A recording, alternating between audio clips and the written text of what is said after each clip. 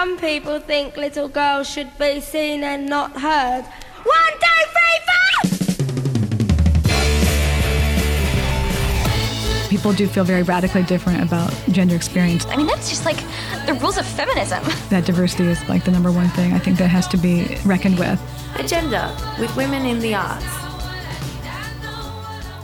You're listening to Agenda by Women in the Arts. I'm Isabel Hawthorburn. And I'm Katie Winton. Coming up today on Agenda, we're really going to try and counterbalance this week's consistently awful news stories.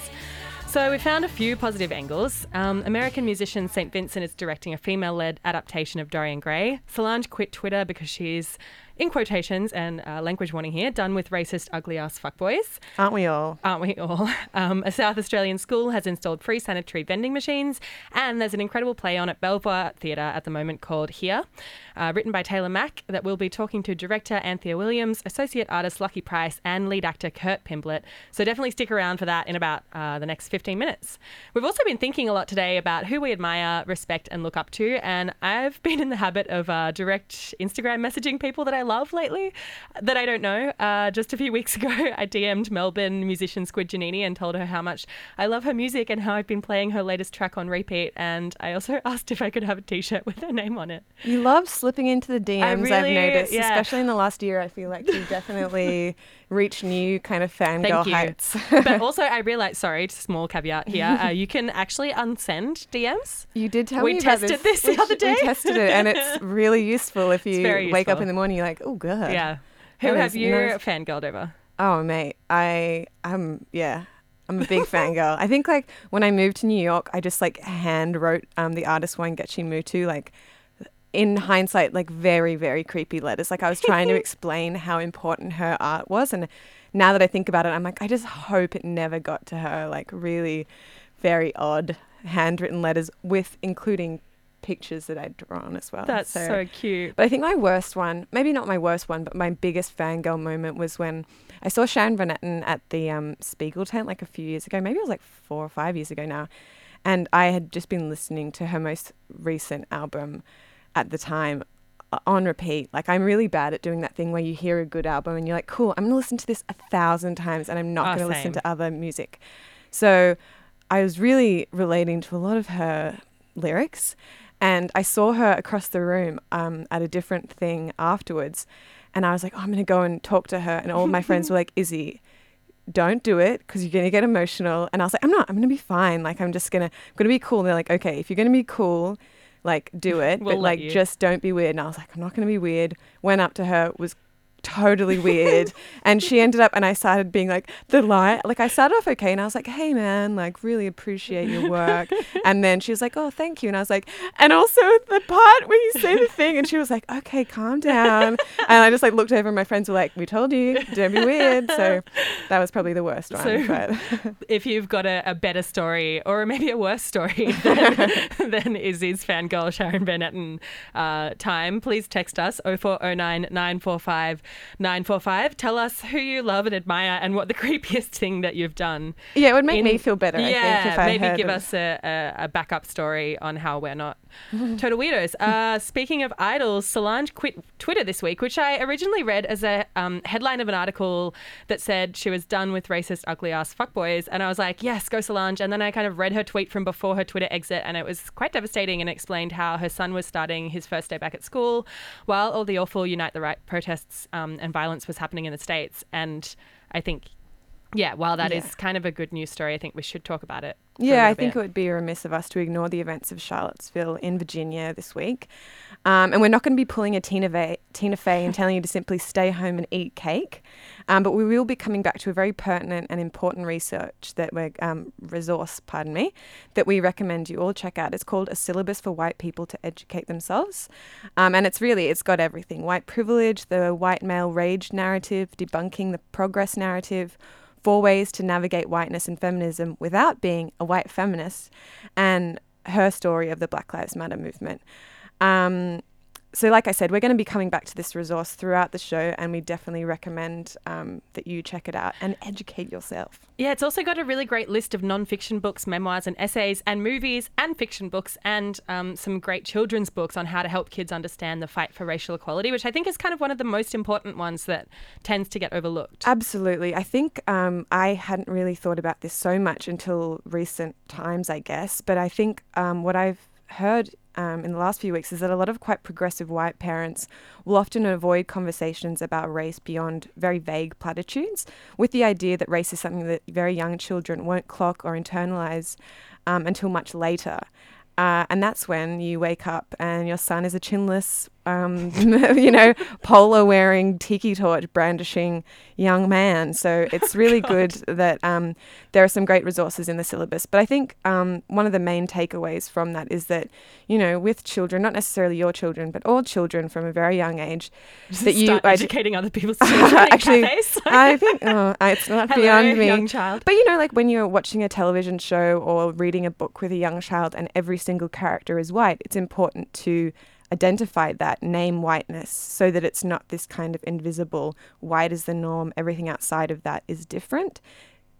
Identifying that, I think, is really important. And affirming children's questions when they talk about race and saying, thank you for asking that. That's important that you recognize that, or that it makes you feel this way. And pointing out uncomfortability, which is incredibly difficult for anyone, but it is important to point out when things are uncomfortable, or if they make you feel, if they make you feel sad or they make you feel a certain way. And also just pointing out when stereotypes occur and saying that it's important that you kind of trouble those stereotypes. And also just talking about unfairness and fairness. Not so much like this is good, this is bad, but saying like this is complicated and this is the structure as to why that person is on that screen and why all of them are on that screen and that kind of. So yeah, this has been parenting advice from Katie and Izzy, who don't have children and don't know what they're talking about. But I think that we'd recommend once again going back to that resource. Yeah, I think we're just quoting that resource as something that we will check back in throughout the show. Yeah, I think the main part is that we just don't want you to sit home and eat cake, though. Oh my God, get over Tina Fey's cake comments. Everyone knows she's an idiot. Well, I don't think she's an idiot, but it was really irresponsible, I think. And I think she's a really funny lady. But I just think it's like in this kind of time, telling people to sit home and saying that it's okay to do nothing is like really odd. Yeah, you should definitely hold Tina Fey accountable for her actions. I'm sure she'll be very upset that you're slandering her on a very widespread, well-listened to popular platform, and you should probably be careful of defamation actions. I see you, Tina. But back to the matter at hand. By now you've probably seen the Unite the Right protests that happened in Charlottesville, Virginia in the United States last Saturday. So thousands of white supremacists attended a rally organised by Jason Kessler to protest the pending removal and sale of a state Confederate General Robert E. Lee in the park that was renamed Emancipation. Of a statue. Sorry. What did I say? Not of a general. Not of an statue actual of a general. Yeah. Statue of a general. Sorry.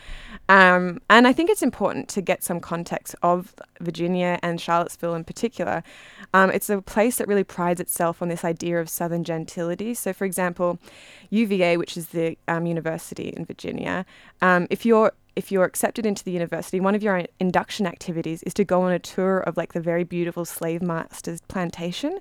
And so for many students, particularly for students of colour, the subtext of that kind of normalising and kind of mythologizing and romanticizing, slavery is the subtext is like, oh, slavery was bad, but like wink, wink, it was very pretty and maybe it wasn't like that bad.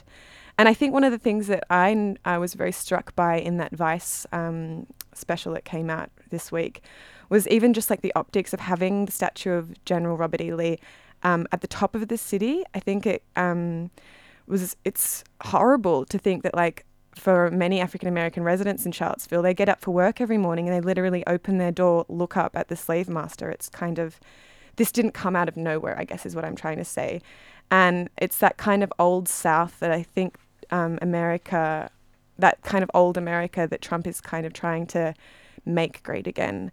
And I'm not being too conspiratorial, I don't think, because Trump announced that his presidential campaign in the same month that Dylan Storm Roof killed 9 African-American people in a church in Charleston in South Carolina. And so all of these things are kind of happening in tandem, and I think they're deeply related. Oh, yeah, absolutely. I mean, to bring it back to that syllabus for white people to educate themselves resource that we've been talking about today, there's like a bunch of sections in that you can read on how we can recognize that the United States has always been and is still currently a white supremacist state. There's like a whole section on that asks how exactly do white supremacy and systemic racism operate. And I think that's a really good resource and a bunch of articles to read on like why or like what the context of these kind of actions are. And just the fact that white supremacy is in many ways bolstered by well-meaning but relatively politically inactive white people who see themselves as progressive but are happy to, once again, just going to drag Tina Fey again, but like sit home and eat cake.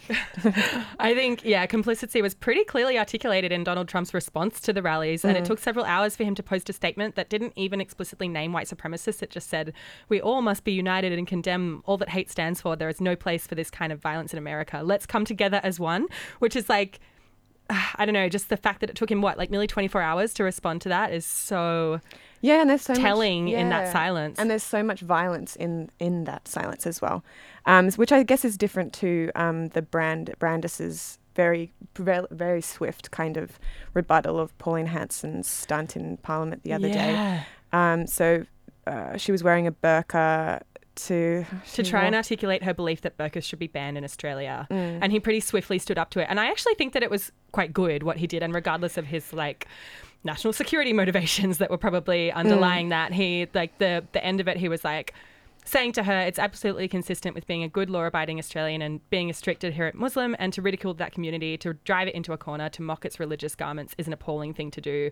I would ask that you reflect on that. And I think for me that was really important for that to be in mainstream media rather than the silence around that. Like, I think if no one had done anything and she had pulled that stunt, it would have been so much worse. Yeah, I mean, I get that it was good, but I also think that I think about the spike in verbal and physical attacks that'll kind of happen in the wake of her stunt. And so, like, women who choose to cover themselves experience so much abuse in Australia, to the extent that some parents have told their daughters in recent years to just not cover themselves as a safety precaution. And I think it's like, big ups to Brandis for doing the decent thing, but it's also that rhetoric is out there. And I just feel like Pauline Hanson was smirking when he was delivering his kind of rebuttal or whatever it's called, response. And so that kind of rhetoric, that language and that normalization is already out there and it's being shared. Oh, yeah, absolutely. Yeah. I mean, I think, I do think that it has... That's the one thing that really annoyed me about it as well, was the fact that everyone was like, a lot of responses that I saw were kind of like, oh, Pauline Hanson's an idiot. And I was like, yeah, she's an idiot, but this has like a really direct implication for a lot of people that is quite violent and hateful. If you've just tuned in, you're listening to Agenda on FBI Radio, where we've been going through this week's particularly saddening news stories. And I think something that we're going to gift you with now is a wonderful song that we didn't get a chance to play during NAIDOC week when Spotify released their great Black Australia playlist, but we've been recently rediscovering Shakaya, who are two girls from Cairns that became pretty huge in the early 2000s, and they toured with Destiny's Child, Usher, Kylie Minogue, and Ja Rule. I don't know about you, but I loved the song when it came out. I'm pretty sure it was on one of my So Fresh CDs. Yeah, it was huge for 2002. 2002? Yeah, 2002. And I never knew they were from Cairns. So here's Shakaya with Cinderella. Stick around, because after this we'll be chatting to the cast and crew and director of an incredible play that's happening at Belvoir Theatre at the moment called Here. You're on Agenda on FBI Radio.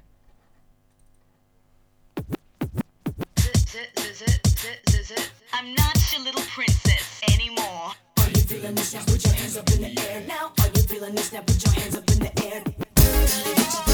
Gonna get you, gonna get you, gonna get you, gonna get you, gonna get you, gonna get you, gonna get you, gonna get you, gonna get you. Boy, it's your problem. You wasted my time, and I thought that I told you. You made up my mind. Whatever defense you put up, just give in, 'cause you had it, you lost it, so don't you deny. I was me, an insomniac. If it wasn't for the way you were talking back,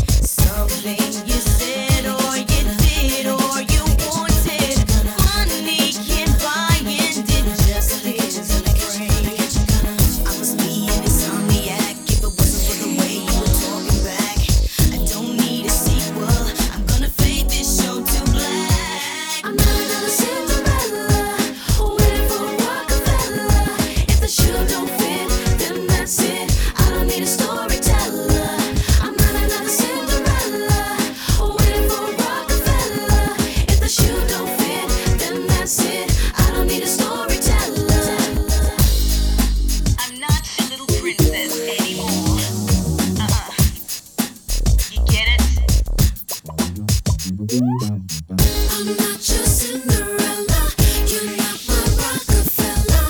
I'm not your Cinderella, don't want no storyteller. I'm not your Cinderella, you're not my Rockefeller. I'm not your Cinderella, don't want no storyteller. Don't let me introduce myself. I'm the girl that you keep trying to play me for. You well, you said that baby you're into me, but you love yourself. I don't want any of your money, baby, and I think that's funny 'cause you're by yourself. And I'm not your Cinderella. I gotta get another fella. Gotta get a man that understands you're just a storyteller. Not your average chick. Choose before you pick. Find someone else to trick. I'm giving you the flick. Are you feeling this now? Put your hands up in the air now. Are you feeling this now? Put your hands up in the air. Are you feeling this now? Put your hands up in the air now. Are you feeling this now? Put your hands up in the air. I'm not another Cinderella, waiting for Rockefeller. If the shoe don't fit, then that's it. I don't need a storyteller. I'm not another Cinderella, waiting for Rockefeller. If the shoe don't fit, then that's it. I don't need a storyteller. I'm not another Cinderella, waiting for Rockefeller. If the shoe don't fit, then that's it. I don't need a storyteller. I'm not another Cinderella, waiting for Rockefeller. If the shoe don't fit, then that's it. I don't need a storyteller. You're listening to Agenda on FBI Radio, and we're joined by director Anthea Williams, associate artist Lucky Price, and lead actor Kurt Pimblett for the currently showing play at the Belvoir Theatre called Here, and it's one that we saw last night. And we have a lot to talk about. We're very excited. A lot of feelings. Yeah. Thank you so much for joining us today. For anyone who hasn't seen the play or who hasn't maybe done any reading about it, would one of you mind giving like a short background or a short synopsis without giving too much away? I think that's Maybe an Anthea. Everyone just looked at me. Okay, Yeah. so the play is called Here, spelled H-I-R, and that's a gender-neutral pronoun. And it's a play that's about place and it's about family. It's actually like it sits in the movement of beautiful American family plays. So, you know, you can relate it through to things like August Osage County and Buried Child. But it's basically like dysfunctional society through dysfunctional family. So in the play, Isaac has been in Afghanistan for 3 years and he comes home. He's always had an abusive, aggressive father, Arnold, who's really ruled the family with an iron fist. This guy was like breaking people's fingers if they left dishes in the sink. And his father's had a stroke, and his mother, Paige, is now running the household, and she is dynamically changing everything. And his sibling, Max, is transitioning. So Max is this beautiful young character who's like all the hope for the future in the play. And Isaac is dealing with how this fits. And much as he doesn't want his father to be abusive, he also doesn't like that things have changed. And the play is about how the four of them deal with all these changes in the family. Yeah. Yeah, right. And Here has been enjoying success around the world. And I was wondering about how those different iterations in America and in England as well, I think, how they compared to the Belvoir production. So I was also thinking about how, for example, Jill Soloway has come out and said that she'll never cast a cisgendered person in a transgender role after Transparent, and some of the flack that she got because of that. And I was wondering if Taylor Mack was explicit in that. Yeah, his casting. Taylor's totally explicit about that the character of Max needs to be cast as someone who was born biologically female but is transitioning.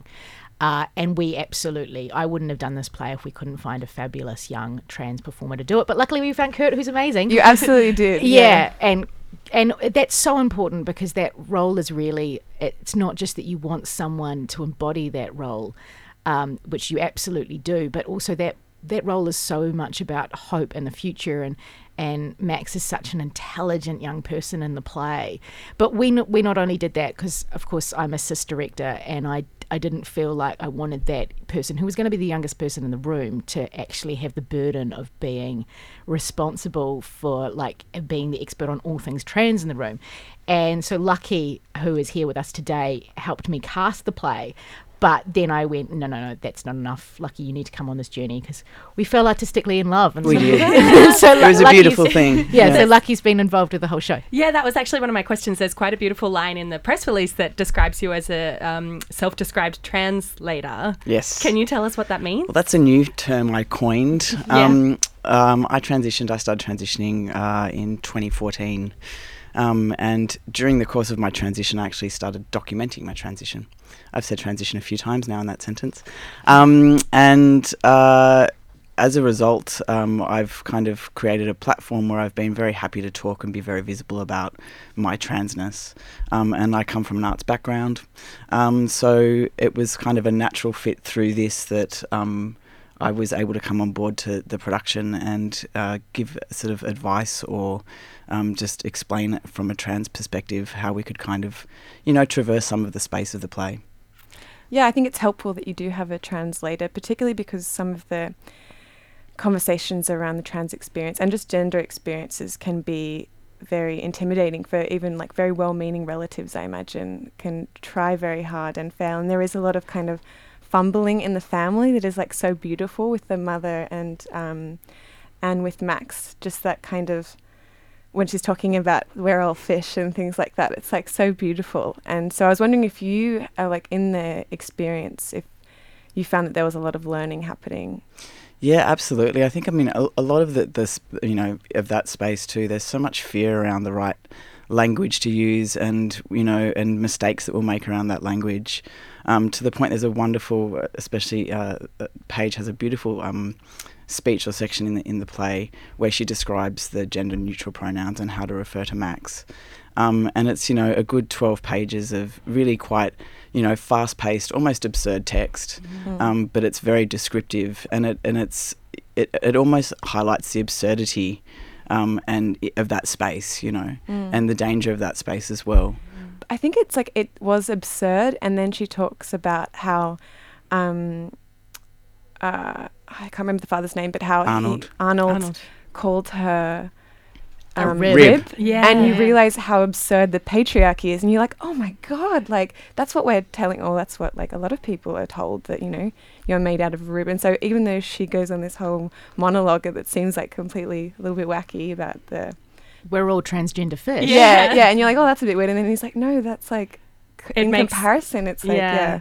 Like comparatively, it makes the terminology that her husband uses to describe her seem much more absurd, and that's quite a beautiful. That's part right. of it. And also, by the same token, Paige is constantly bringing up Isaac's use of language and profanity, and constantly correcting him or asking him to correct his language. So if he swears or if he says "gonna" or things such as that. So in comparison, then to the way we find it so hard to use the pronouns that people want, but we watch our P's and Q's when we need to in other social situations. Yeah. Kurt, I'm really struggling to see you as Kurt and not Max, like after such an incredible portrayal of that character. Have you found that you've had any, like what are the conversations that you've had around this play after you've had people, have you had many people who have come to see it that have wanted to kind of talk to you about it, or like what are the kind of conversations that have come out of that? To be honest, not that many ones that you wouldn't expect. Yeah. The weirdest, the one that struck me was just this dude telling me the other night at opening. I don't know what I was talking about, but he was saying like, you don't have to just be a trans actor. You can you can ignore that. You can just be a regular actor. And I'm like, I understand what you're saying, but also at the same time I can't. Yeah. And I'm not sure. Well, obviously, I don't want to be pigeonholed as an artist or a performer, but at the same time, it's not something you can just take off. But it's also a play that audience member has come to see too that's very much about a trans experience as well. So to kind of say to you in that context. Well, and by the same token, Kurt, you are a regular actor. You're a very good actor. I know. So it's kind of an absurd argument. Yeah. Did he mean that you can only play trans roles? Or that you don't have to, yeah. Yeah, no, I think he was trying to be liberating or empowering. Yeah. Which is quite incredible because that's a lot of the content of the play as well. Like he's just reflected back that experience of the family who are trying to be liberating. Like for me, having that mother who was so on board with everything but didn't really understand the depths or nuances, and she's kind of trying to take lead from Max, but she is kind of fumbling around that all the time. I feel like that's the perfect articulation of that experience. Max is homeschooling her. I like that idea. Yeah. I was wondering also about there's so many moments where you're like laughing and then you're like, oh, this is like horrifying. going between that. And there was one moment where Paige is talking about, like, I think it was like being flicked or something like that, and it was so horrible to hear. And then I heard like 3 or 4 like older men voices laughing at that moment, and I was like, I wonder, it's funny where people laugh and where people don't laugh. And I was wondering if that changes night to night, if you're surprised at like the points where people are like horrified when you think it's a joke or... Totally. Look, there's always different rumblings of laughter. And Taylor Mack has this beautiful manifesto about Taylor's writing and about generally what theatre is, and talks about how the show should be different every night. And I really think that's true. But it's really interesting watching different camps of people in the audience, because, you know, there's some lines in it where I'm like, if there are theatre makers in the audience, they are going to laugh at this. And Helen, when I first said that to her, she was like, that line is not funny. And of course, sure enough, opening night, laughter that went on for like multiple seconds. And, you know, same with our company run, but other nights it won't get a laugh. But it is really interesting watching it. And, you know, the play starts off and Arnold is being dressed in a nightgown and in makeup.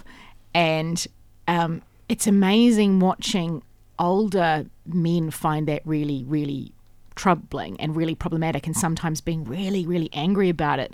And the more you find out about Arnold, the more you realise that that's, you know, actually, you know, a lot of other people are like, she's amazing. Paige is amazing that she still cares for this man after everything he's done for her. And you find out more and more and more as the play goes on. But I just find that so remarkable that people are so offended by that, because the character doesn't mind wearing a dress and the character doesn't really mind wearing makeup. It's not a revenge narrative in that way at all.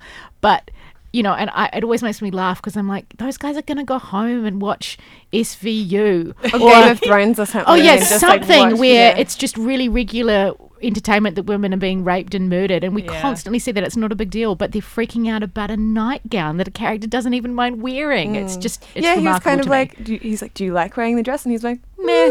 And then in the part where he's like dancing around in a dress as well, like I find that really beautiful. He's like getting really into it with the puppetry and they're like, It's I like he's know. like When I animated. first read the play, I was so happy that that character had found that, you know, that liberation. And I think Taylor's play is just so great at treating, you know, you find sympathy and understanding for all the characters. That's something that we definitely came out of the first act being like, there are elements of all of those characters that are in people that you know as well. Like it's such a, I think one of the most incredible parts of it was that you have empathy for everyone kind of throughout. And that's maybe the most powerful when the really kind of horrible things happen as well, because you identify with them.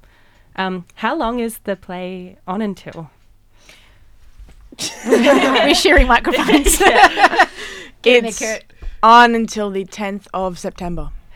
So we'll pop a link up on our show page to where people can buy tickets to it, and we'd highly encourage you to get tickets before they sell out.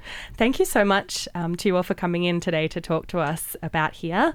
You've been listening to Agenda on FBI Radio. We're going to leave you with a track from Solange called Weary. We're all feeling a little bit weary this week, but hopefully we can keep on going. Go and see the play and maybe you'll feel less weary. Definitely.